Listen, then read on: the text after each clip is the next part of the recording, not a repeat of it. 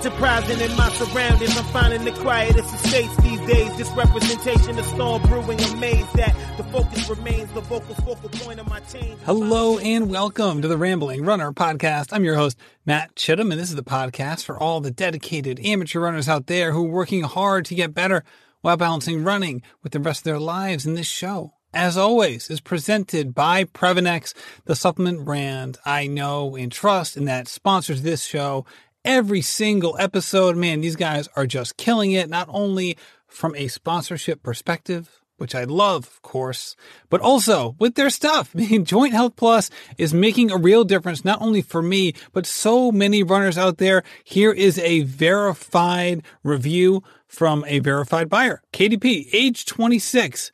Title is Huge Help to Hips and Knees as a Runner.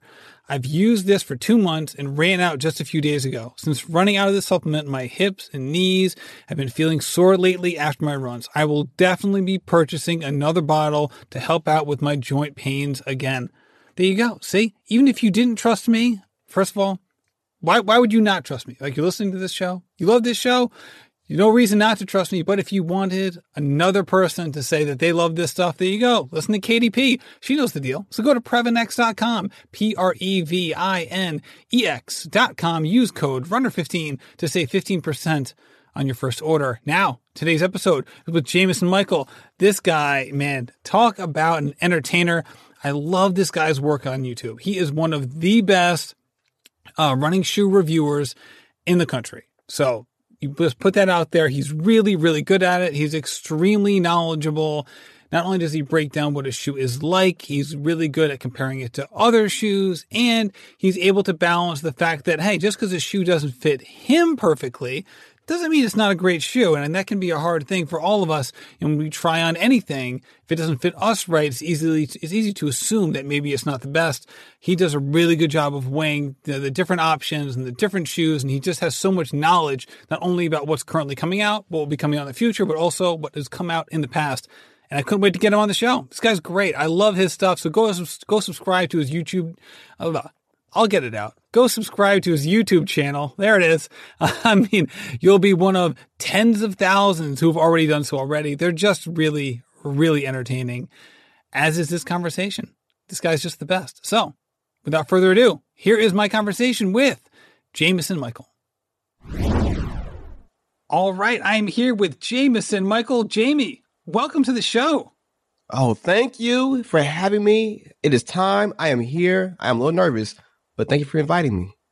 A little nervous. Say it ain't so. I don't believe it. This is the man who's just crushing it on YouTube. I cannot get enough of your videos. I was just telling you off air that even if I'm not in the market to buy a shoe, or you're reviewing a shoe that I frankly don't care about, I still watch them just for the entertainment value, because you really have threaded the needle between entertainment and informative. I just love what you're doing with all of your reviews. It really is a wonder. So first of all, let me just say congratulations. Well, thank you, man. That's the best intro ever. I feel important. Just keep talking. Well, it's funny. You and your team, I love what you got. You guys always mix it up. The recent ones have been hysterical. In basically living in Quarantineville and trying to do shoe reviews is a tough one. Before we get into that though, I do need to ask, like, when you started launching the idea of like, okay, I want to start, either putting out videos or want to do shoe reviews, what was the evolutionary process to get from the beginning of an idea of where you wanted to go to where you got to now? What was the kind of the initial spark that led you down this path? All right. So, I mean, the first process of what I was doing, it had nothing to do with shoes. I was really in love with like the music videos and like doing parodies. That was my thing. You remember like back in the golden era of YouTube where everyone was doing parodies of every popular song? Like, I was really into that little thing. So I would like make little music videos, and I think that was cool. And I've always been a runner. So running has been something I always liked. And eventually I got into shoes as far as this interest of, if you're a runner, you buy shoes. You want to know what you're going to buy. So I was kind of interested in that kind of thing. So I took the concepts of, let's do like a visual style, like a music video, but still kind of bring in my love for running into one weird mixture of nonsense. And that's kind of what I did. And that's kind of what got me started. The whole visual explaining the shoes and, here we are now. Yeah, well, now you're pretty much an expert on this topic, and you're able to dive in and basically as granular as you want to go. So when you're constructing how you want to set up one of your video reviews, how much do you go back and forth weighing the ideas of like providing information about exactly what the shoe is and can't do for other people, while also trying to figure out how you're going to make that an entertaining presentation? Oh yeah. So the main thing, I don't care about anything else. It's just as long as I'm honest. If I'm honest, everything else will follow through.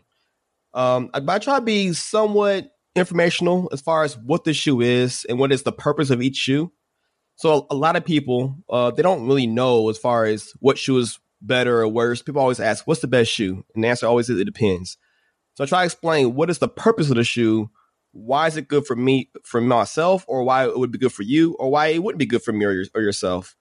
And then you kind of go from there. So it's always just explain what the shoe is, from top to bottom, what changed if it's an update, and where does it fit as far as how I would use it in running. And then, of course, if it sucks, it sucks. If it's great, it's great.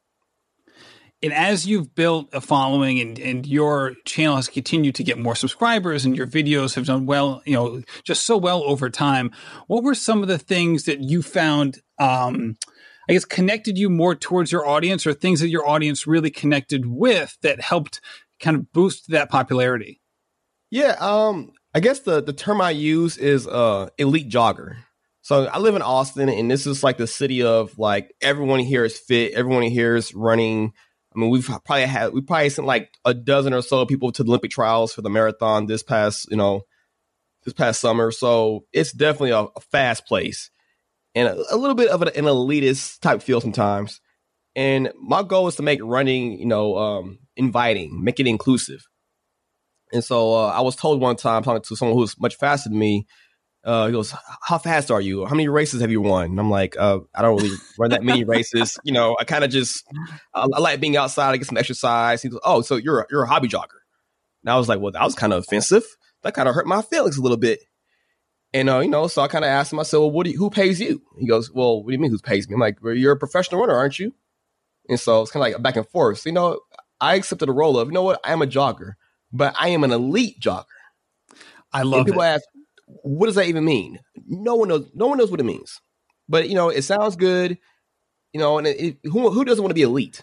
I love that. That's like the elite jogger. You know what I mean? That sounds a lot better than the downtrodden professional, even though they're probably the exact same ability. Oh, yeah. Well, the funny thing is I don't include your ability. So I always say I'm jogging. I never go for runs. I mean, I may jog a 6-minute pace.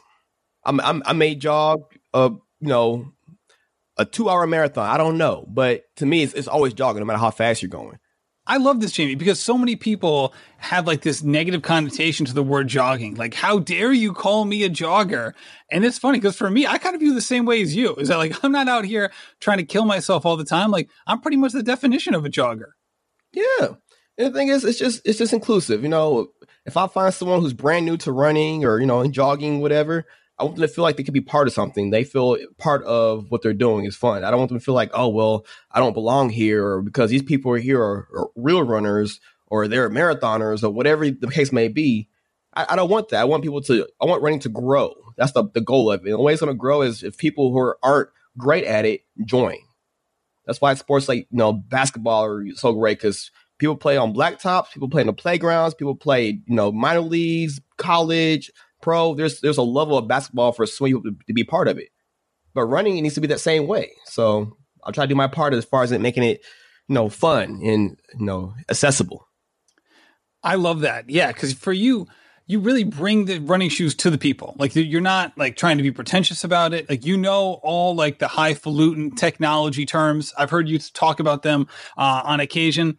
But you don't bring that. You really try to like make it, all right, as easily digestible as possible and make it fun, while also giving people, as much information as they can. Because, hey, for a lot of people, these kinds of purchases is a serious investment. Yeah. You know what I mean? So I think you take the role seriously, but you do provide the fun and enjoyment in it which is so valuable, right? Especially for you. Like you're in Austin, like you said, it's such an active place. And shoot, even on this podcast, I've had people on this show who've been from Austin, and I've met people from, all these different marathons from Austin, whether it's like the Mitch Amons of the world and Kate Watson and like the guys from Atreyu and all those, like it's such an interesting city for so many reasons. So let's dive into some of this stuff, man, because I love what you're doing with the show. And right now is such an interesting time in just this running shoe era. Like, I feel like 20 years from now, we're going to be talking about this era. They'll have like a 30 for 30 on like all the running shoe drama that happened in this era. And did you see this coming? Like, if you could go back 3 or 4 years ago when they started introducing these prototypes, and most people, including myself, didn't even know that they were being introduced at the time. But like, how, I guess you look back on it now, when did you start to see the storm coming in terms of what was ahead of us with all of the carbon plated drama? So like, I was kind of following Hoka at first. Because remember the whole minimal like era where everyone was doing the 5 fingers and the low natural way to run. And then all of a sudden the brand name Hoka One came around. It was just big, thick sole. And everyone was like, what is this thick marshmallow? What nobody wants that. And then when I saw them kind of like getting more popular, I was like, okay, this may become a thing. It's just brands getting popular and then people are wearing it. And then I remember watching around 2014-ish, they had a prototype. I don't think they even had a name to it yet. But it was a Hoka shoe with that thick sole, and it had a carbon plate. And the way it was being utilized is kind of the beginnings of what we saw in the Vaporfly. And I knew my first thought was when Nike had got one of their the Hoka's designers, the guy who kind of made like the invention of the carbon plate with the high stack height. They kind of got him up to their company, join Nike. And that's when you combine that technology with Nike's backing. That's when everything started coming really fast, and boom, there we had the Vaporfly. And then when they had that Breaking 2 event with Kipchoge, that first initial one, and had the hype, and you had the actors and Kevin Hart out there, and the whole attempt, the world was watching. It was probably the first time where like your average person who wasn't into running was kind of like interested in this idea.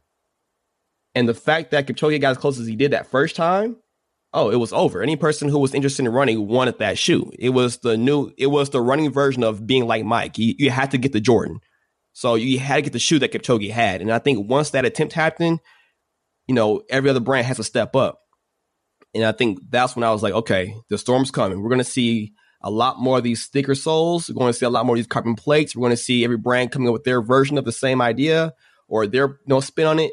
And here we are in 2020, and every brand's either coming out with one or already have a few out. Yeah, and I was surprised how long it took some of the brands to really execute that shoe as well as they could. I just assumed that this was going to be a pretty short transition from all the other brands. And this was just my own naivete. I had no idea that it would take some of these brands years to try to catch up to even Nike's first shoe in that series. Never mind what they're doing now. And say what you will about, whether or not you believe in that not believe in it, but whether you think that technology is proper or should be included in these events and in the World Athletic Rules and all of those things. Strip all of that away. Just from a technological standpoint, it really does seem that Nike just had such an advantage early on. Now that we've come to the point in 2020 where all these other companies have really been able to make a good faith effort, what are some of these high-end elite racing shoes that you feel like are kind of like closing the gap to what Nike's been able to do? Yeah, I mean, it's weird because in one side is they're all using carbon plates. And I feel like a lot of the brands, that's kind of the only thing that's actually similar. Because Nike's shoe was designed for the marathon distance, so it has a little more stack height, more of that squishy feel with the carbon plate. But I feel like a lot of brands are either trying to do something different with it, such as like Skechers and Asics has a carbon plate shoe, but it's a lot lower stack height. So they're not trying to emulate the exact same thing as what Nike's doing with the Vaporfly, but kind of putting their spin on it, maybe a different feel for it, because not everyone wants that same feel. Because let's face it, Nike is going to be number one regardless. So if you're into Nike or something similar to Nike, you're probably just going to buy the Nike. So I think other brands are kind of putting their flavor on it to say, hey, if you don't like the Nike one exactly, here's a different kind of feel to it, but no, similar concept. I think Saucony and New Balance is probably the closest as far as like closing that gap, as far as technology they're using and the way the plate's being utilized for, that half marathon or a marathon distance. I feel like Asics and Skechers is kind of doing something a little different with the lower stack heights, and also Adidas. They have their one, the Adi Zero Pro, coming out pretty soon. So it's interesting to see like what their idea of what a perfect carbon plate shoe would be. So I'm interested in trying them all. Luckily, I've tried most of them, and they're just different. And I can see why everyone thinks, which one's better than the Nike or this one. They're just different. They're almost like running shoes in normal sense. Like every shoe is a little bit different. So yes, there's a plate in them, but I think everyone's going to have their purpose eventually when they're all said and done. How about frequency of usage? This is something that I think is going to be a talking point for the next couple of years as these shoes become become more prevalent, and also as the prices start to drop, as they become more prevalent, is how often should people be using these for their running? Like, should they use carbon fiber plates for every hard workout that they do, or just long runs and long tempo runs and things like that? Because I think that some people I know who have had injury trouble when wearing some of these shoes an inordinate amount of time, and how exactly they should fit into a rotation. Have you had any experiences with that sort of juggling, or any thoughts on how they might fit into a runner schedule? Oh man, you're gonna get me in trouble for saying this one. All right, here we go, guys. Everyone listening? All right, dig in. So, to my opinion, the carbon plate shoes, I think, have a place. And that place for me is racing. It's the shoe that is going to give you that extra spark for racing. You got to ask yourself, well, what does a plate actually do? So in normal sense, your foot would be the lever. When you're running, you're kind of going with, the way you run. Your foot works a certain way. Well, that plate kind of takes a place of what your foot's going to do naturally and gets you a little more of a artificial like push, artificial spring, which is great. But if you use that spring or that lever all the time, it kind of loses its function as far as like your strength of your natural strength. So I tell people all the time, like, you don't want to be in a carbon plate shoe all of the time, every single run, every single long run. And I see all the time, I see kids wearing them on the track. I see them on the streets. I see them doing tempo runs, slow runs, recovery runs. And I just think, it's like to me, it's like wearing a track spike. Do you want to do your 10-mile long run on a track spike? But that's the fastest shoe, Jamie. But it doesn't make sense to me to like use it in that sense all the time. So as far as what I think definitely for race day, you definitely want to break the shoe on a little bit. So maybe a few speed runs, when you're doing race simulations, speed workouts, that's fine. But we don't need to have, your Vaporfly just because you're, from your 2-mile run to your going to Walmart and back. Take them off, put some other shoes on. Every shoe has its purpose. And I think the purpose of the racing shoes with the carbon plates is for racing. But, but for those who wear the carbon plate shoes all the time, to each their own. If you got money like that, hey, if you can spend $250 for a shoe that's going to, burn out before you get to the race, then by all means, do your thing. But that's what Jamie's saying. Well, what do you think about that? Well, I think a lot of this could also come down to just biomechanics, where some people just like that spring effect. Also, how you land, if it's too jarring for somebody and it can really like mess them up from an injury standpoint, well, then obviously you don't want that. That's for sure. I mean, if cost is no option, literally no option, well, then, maybe you do break them out for a few more workouts than normal. Also, how many miles are you running per week?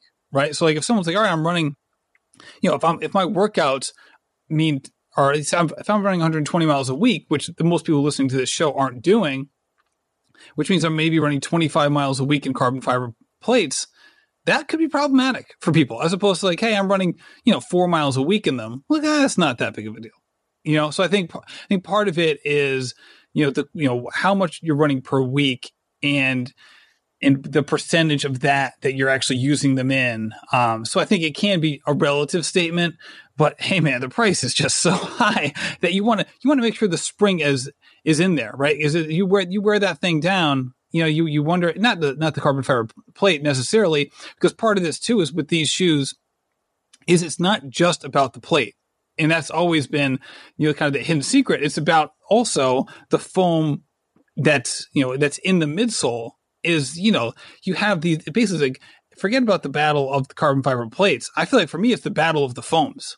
Oh yeah. I mean, that's really where the rubber meets the road with a lot of this stuff is whose foam is best. So I want to do a little king of the court, whose foam is best with you right now. All right. We have a king or the queen, depending on which way you want to roll with it. The kind of the head, the matriarch or patriarch of the throne. And then we have the heir to the throne and then the court jester with all these new foams. All right. Let's do it. Wait. How about we both do one?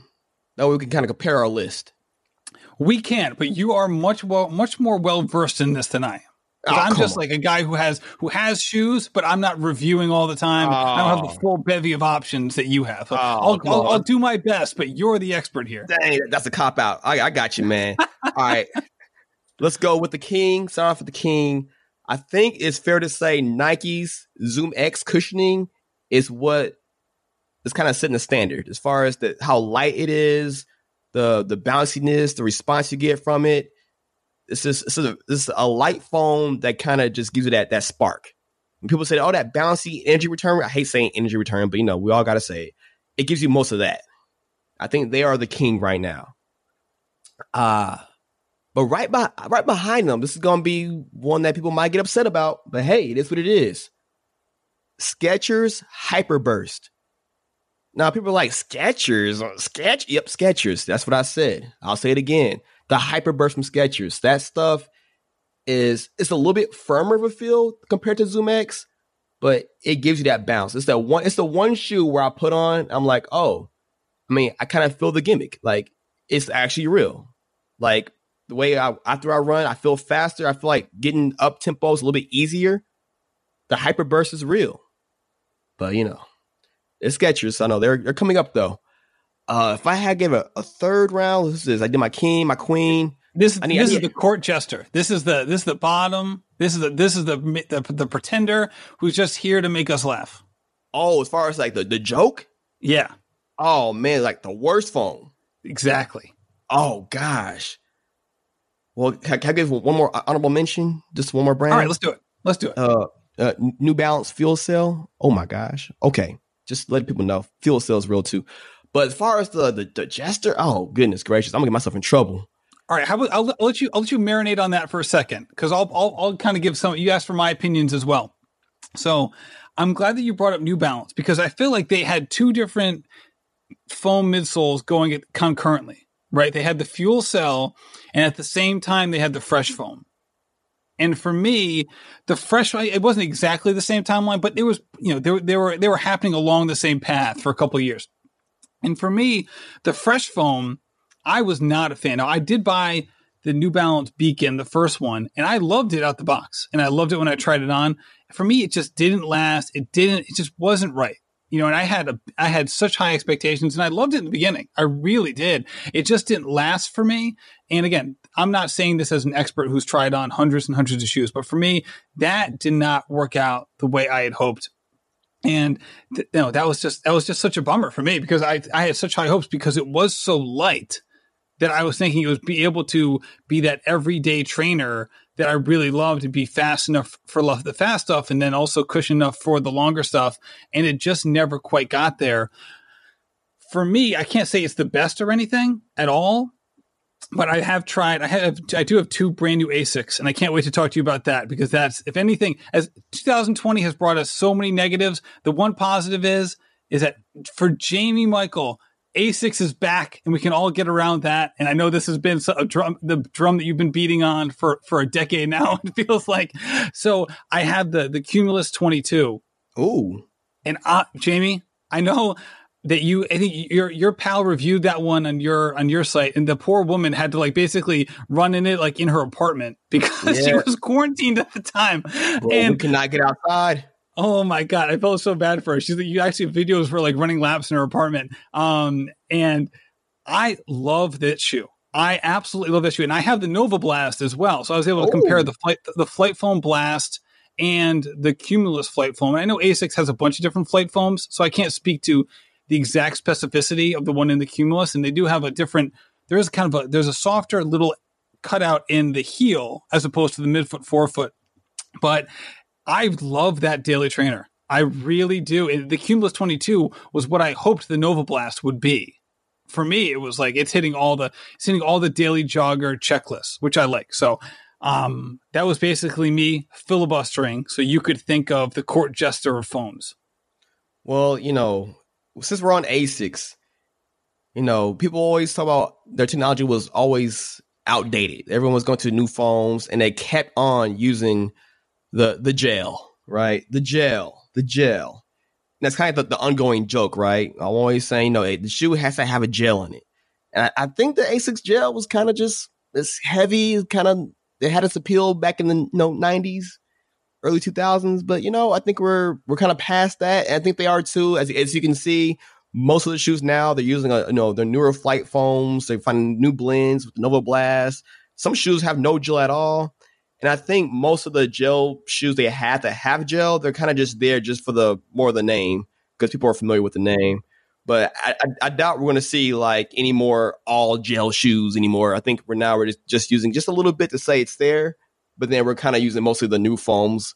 So I guess gel would be the one I would say, we're kind of done with that. Hopefully, ASICS, if you're listening, love you guys. But, can't be doing it anymore.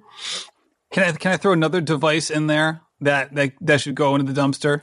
Oh, is the Adidas torsion strip. I thought that thing would have died 20 years ago. It's still with us. I can't believe it. Man, okay. This is my opinion, guys. Like, I think Boost for Adidas with the torsion strip, just in combination, those were just things that it hit them. It definitely elevated the game. But then everyone kind of caught up over time, and they never like expanded past that.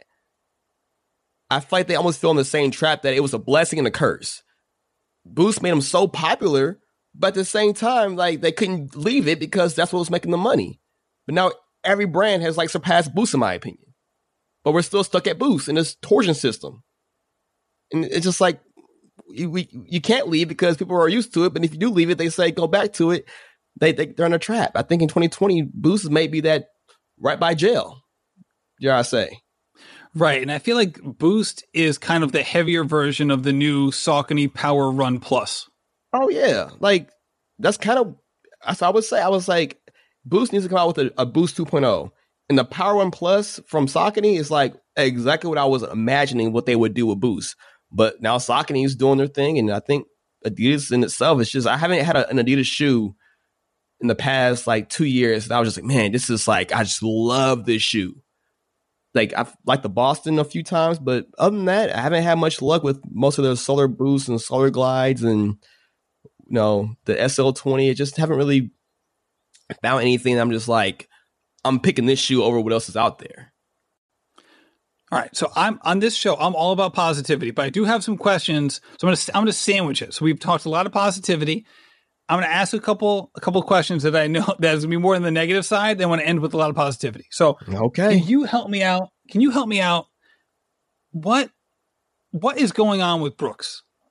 I used to love Brooks. They were so good, and then I feel like the world just stopped with them. Like the shoe technology community went into like the high speed lane, and then they took the exit ramp. Like what is going on? Like this is a brand that I have loved for a long time, and then I feel like it's I still only love them because like they're like that family member who like you have to say you love them. Like that's where I am with Brooks right now. Oh, like that hurts. It's not true love anymore. It's just like I have to. They're a part of my family, so I have to say it. But it's not true love anymore. Oh dang, that's crucial. Fatality. So Brooks, I would say with Brooks, this is kind of how I break it down. Brooks was definitely the brand that took over when ASICS was number one. Brooks kind of took that number one in like running specialty of being that one shoe that can just fit the needs. And I think that's kind of where they're at. They have a specific demographic that they're going for. And that's just the person who wants to get a shoe that can just feel good. They don't want any gimmicks. They don't want any glamour. They don't want any crazy things going on. They just want a shoe that's very modest, that's very just nothing flashy. And they are killing that demographic. The problem is you have guys like me and yourself who are like, we kind of want something that's cool. We want the newer technology. We want something a little more edgier and something that's 2019, 2020. We want some of that kind of stuff. And they're set in their way of like just making sure they keep that demographic happy. We're talking like your dads, your older, the elderly, not elderly, but like the people who just want a good shoe, maybe something they can walk in. They are sticking to that demographic because they have that demographic on lock. And I think they don't want to lose that by trying to gain a new audience that's already kind of taken up by, the New Balances and the Nikes of the world.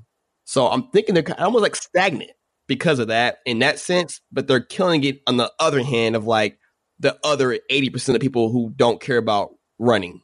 They kind of just want a shoe that feels good and give them some art support, as they say. Yeah, so like I feel like there's like two different tracks, right? You have like the people who like love the adrenaline, they love the ghosts, maybe they like the glycerin as well. And glycerin 18 has some upgrades. The DNA Loft Plus. But anyway, so they have that demographic, which is great. But you also have the higher like heel drop stuff. You have the 10, even to 12s. Like the adrenaline's a 12 heel drop, so is the ghost. And it's like, my goodness, like this is like this is really pigeonholing you. And then they had this other offshoot. We're like, okay, they come out with Ricochet, Levitate, and Bedlam, right, in this little series. And then it's like, okay, this is interesting, right? It looks like this is their technology. This is their branching out into a new demographic. All right, this will work. Levitate won. People really liked it. And it's like, oh, this is a great first shoe in this series. Okay, what can happen here? And then like the evolution just stops.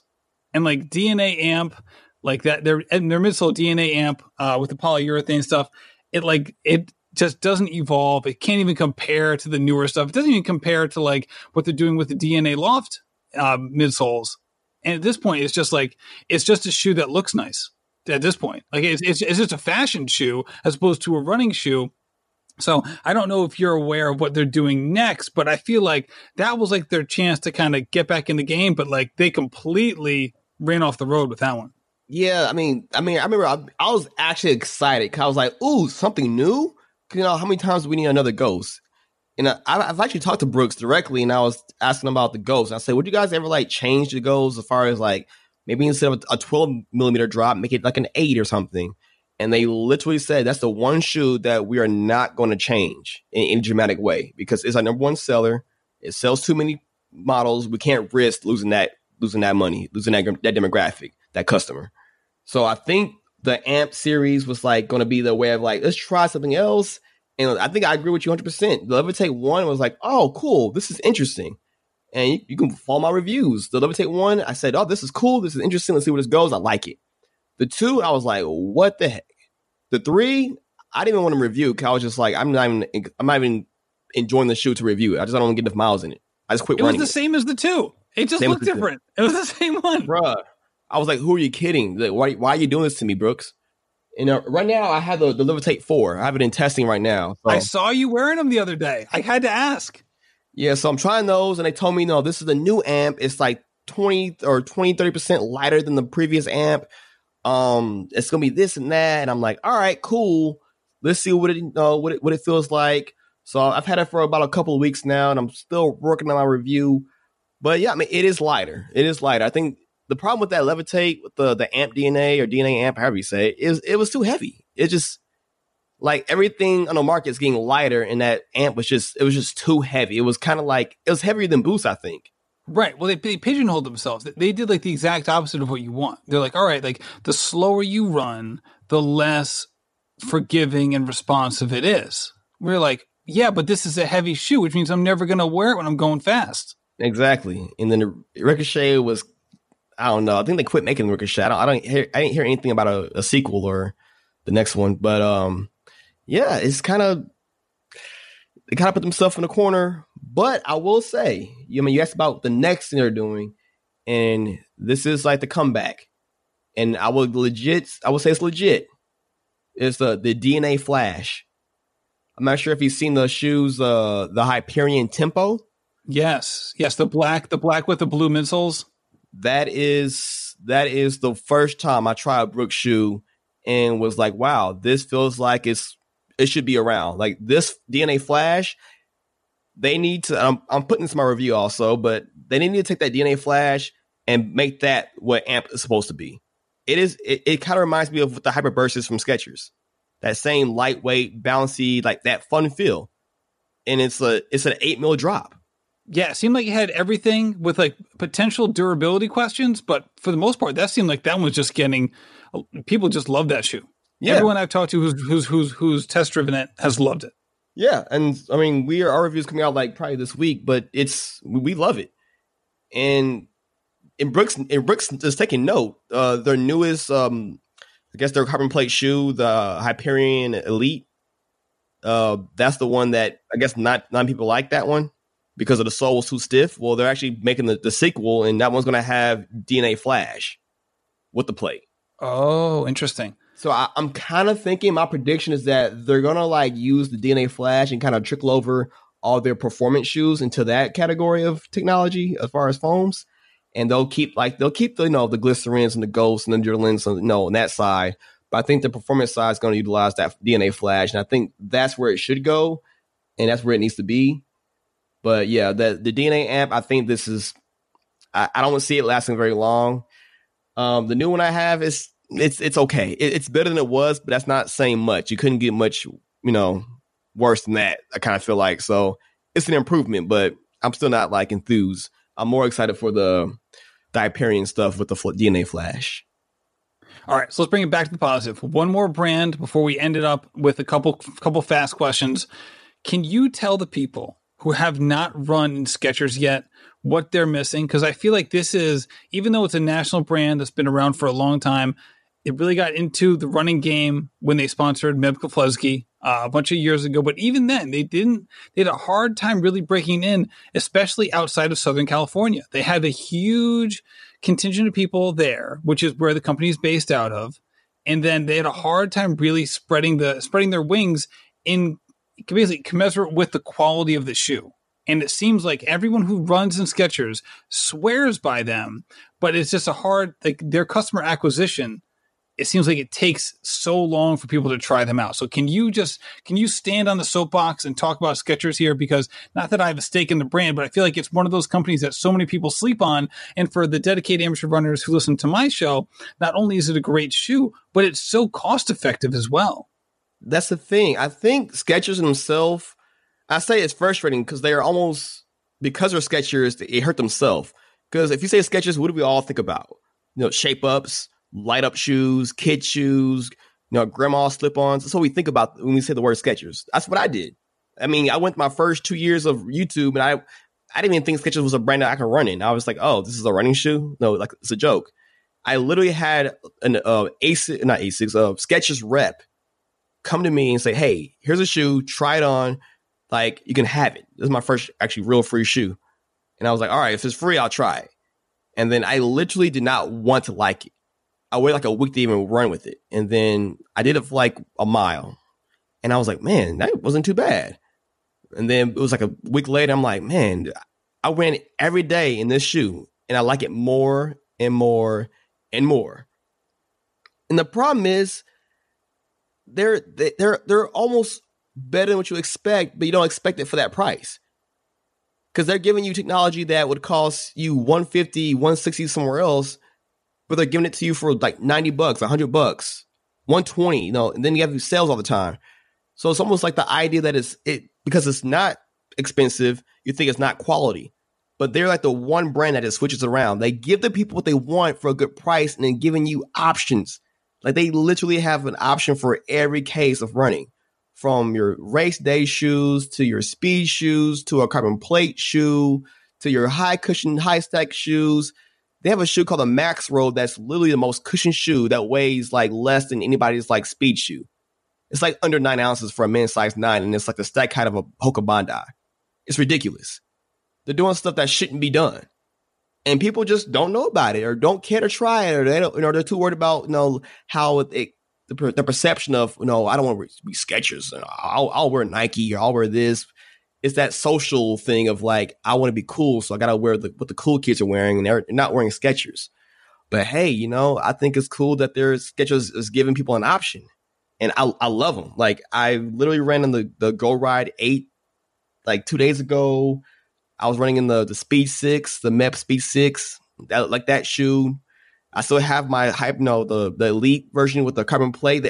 There's no bad shoe in their like top end performance line. But also what hurts them is the names. Like, do you get confused on the names? The Go Run name system they have? It's horrible. I get, there's a couple of things. The history of the brand hurts them. I mean, they can get past it, but in order to get past it, you have to make this like complete identity shift. So the names doesn't help with the identity shift. And frankly, with some of them, especially like their racers, the colors drive me nuts.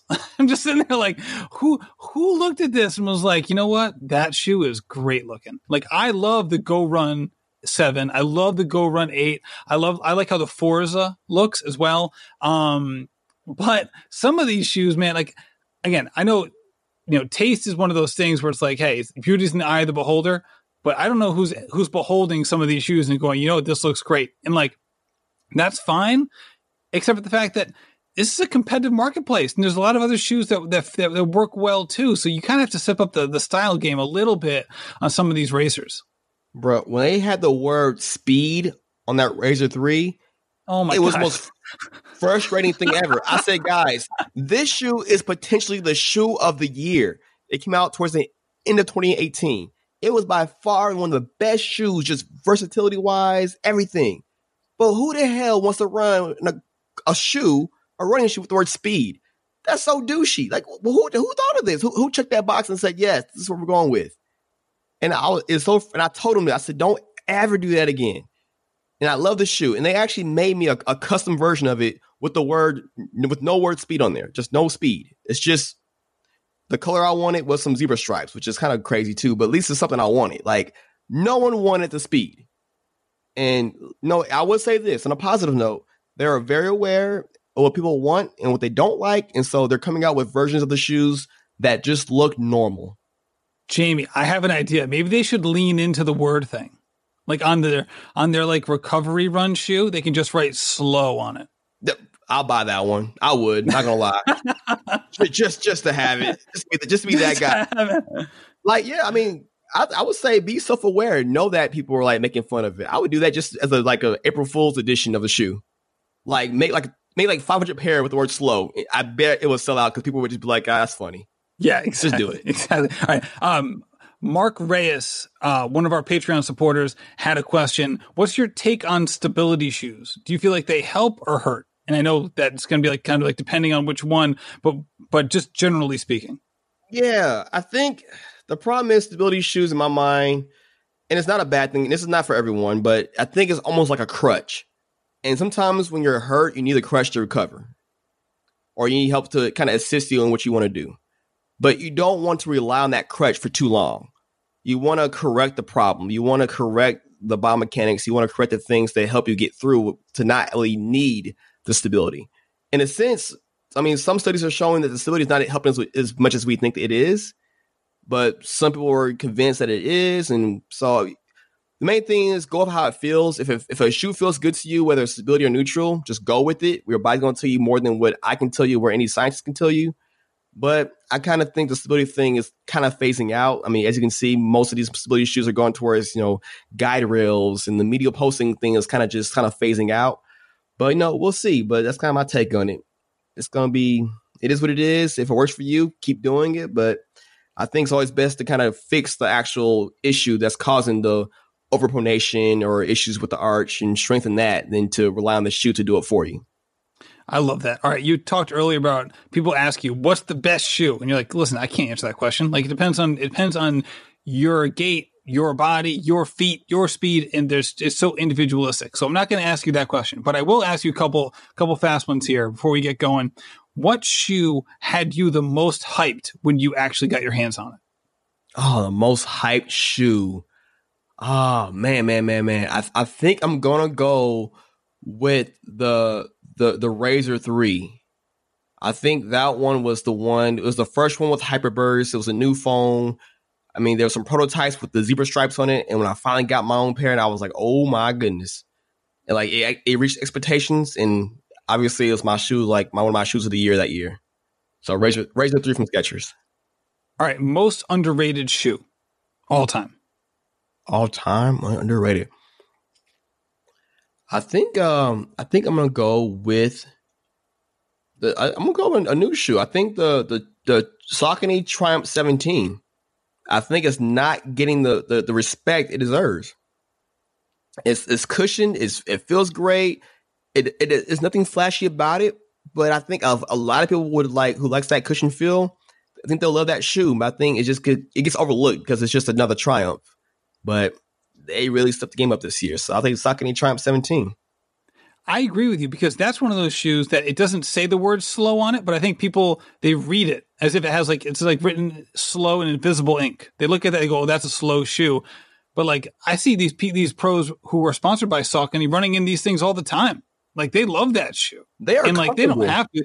They can rep any Saucony shoe they want, and they're running in that shoe all the time. And I know some of them personally, they love that sucker.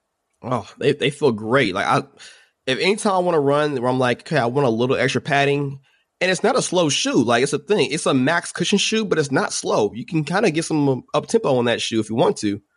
But hey, it's one of those shoes. If you haven't tried it, links down below.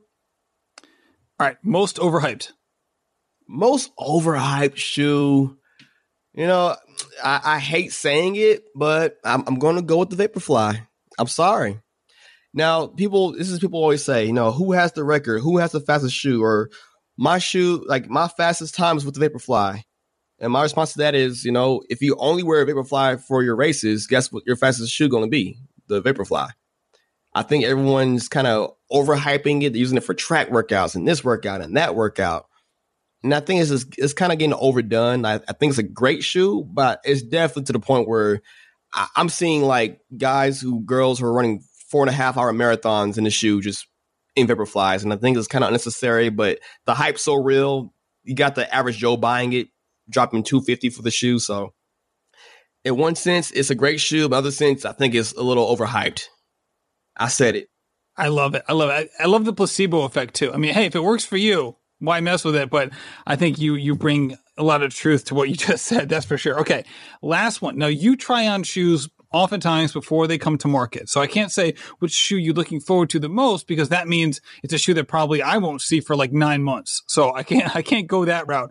So which shoe are you most excited about to finally hit the market that either you've already tried on or that's on your radar? Oh, finally hit the market. Is the Asics Meta Racer out? Is that out yet? The carbon plate from Asics? I think it just came out. I think that one's good. I think this is going to be down the line, but I think the New Balance Fuel Cell Rebel 2. I think that's going to be like a spring 21 or maybe late 21, but I think that's going to be one where people are going to be like, oh, wow, they improved that to be even better. Yes, they did. Yeah, and for people who don't know, the Meta Racer was the one that Emma Bates wore at the trials. I think everyone saw her, finish, she was in the top 10 the whole race, and she had those orange Asics on. Everyone's like, oh, what are those? And that was the Meta Racer. If people aren't exactly sure which one we're talking about, the word meta is not the word. I feel like they should have found another name for that one, because you hear meta and my mind immediately goes to Meta Glide. And like Meta Racer is like the exact opposite. Yeah, the naming, the prefix naming sometimes just kind of confuses people. Like, we know because we know, but if a person who doesn't know walks into a store or goes to the internet and searches the word, they're going to be so confused within the first 5 minutes.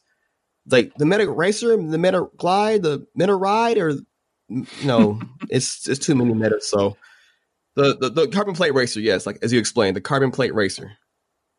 Jami, tell the people where they can find you on YouTube, because they need to do it today. They need to have done it yesterday. It's not only so informative. I watch all the reviews. I can't wait. It's one of my favorite TV shows. I mean, that's basically where it is at this point in my viewership. So tell the people where they can find you. Okay, let me write it down. Okay. All right. My name is Jamison Michael. You can find me on YouTube at Jamison Michael. You can follow me on Instagram at Jamison Runs.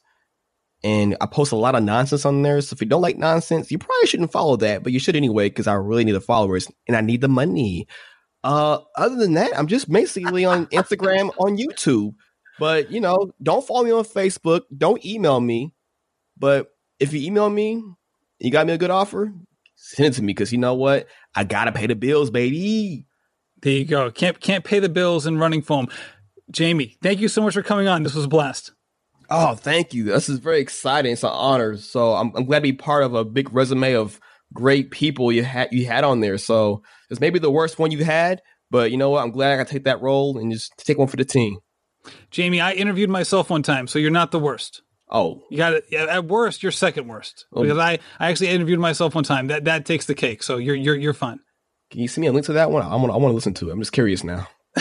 I'm taking that one out of the archive. All right, people. Happy running. Jami, thank you so much for coming on the show. Also, big shout out to Previnex sponsoring every episode of the Rambling Runner podcast. You guys are great. Also, if you haven't done so already, go check out the Patreon site, patreon.com/Rambling Runner. This week, we're going to start putting out our exclusive episodes. This one is a follow-up with one of my past guests. We're going way back, 200 episodes back, to Melissa Milani, a good friend of mine, someone that a lot of you already know. She has got a good following over on Instagram, does amazing things. This woman is a doctor. She does, she's an extensive runner. She does coaching, not run coaching, but like health coaching. She's, an active mom, a wife. This woman's life is so hectic.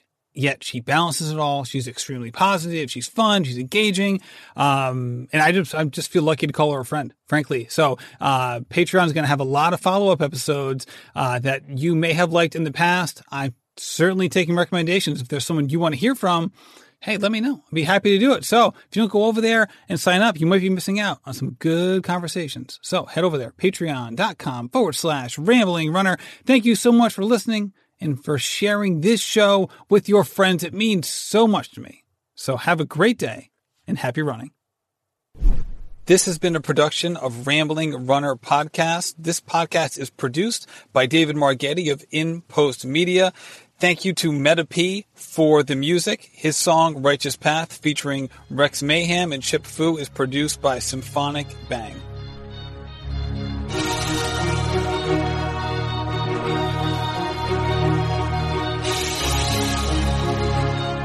Yeah.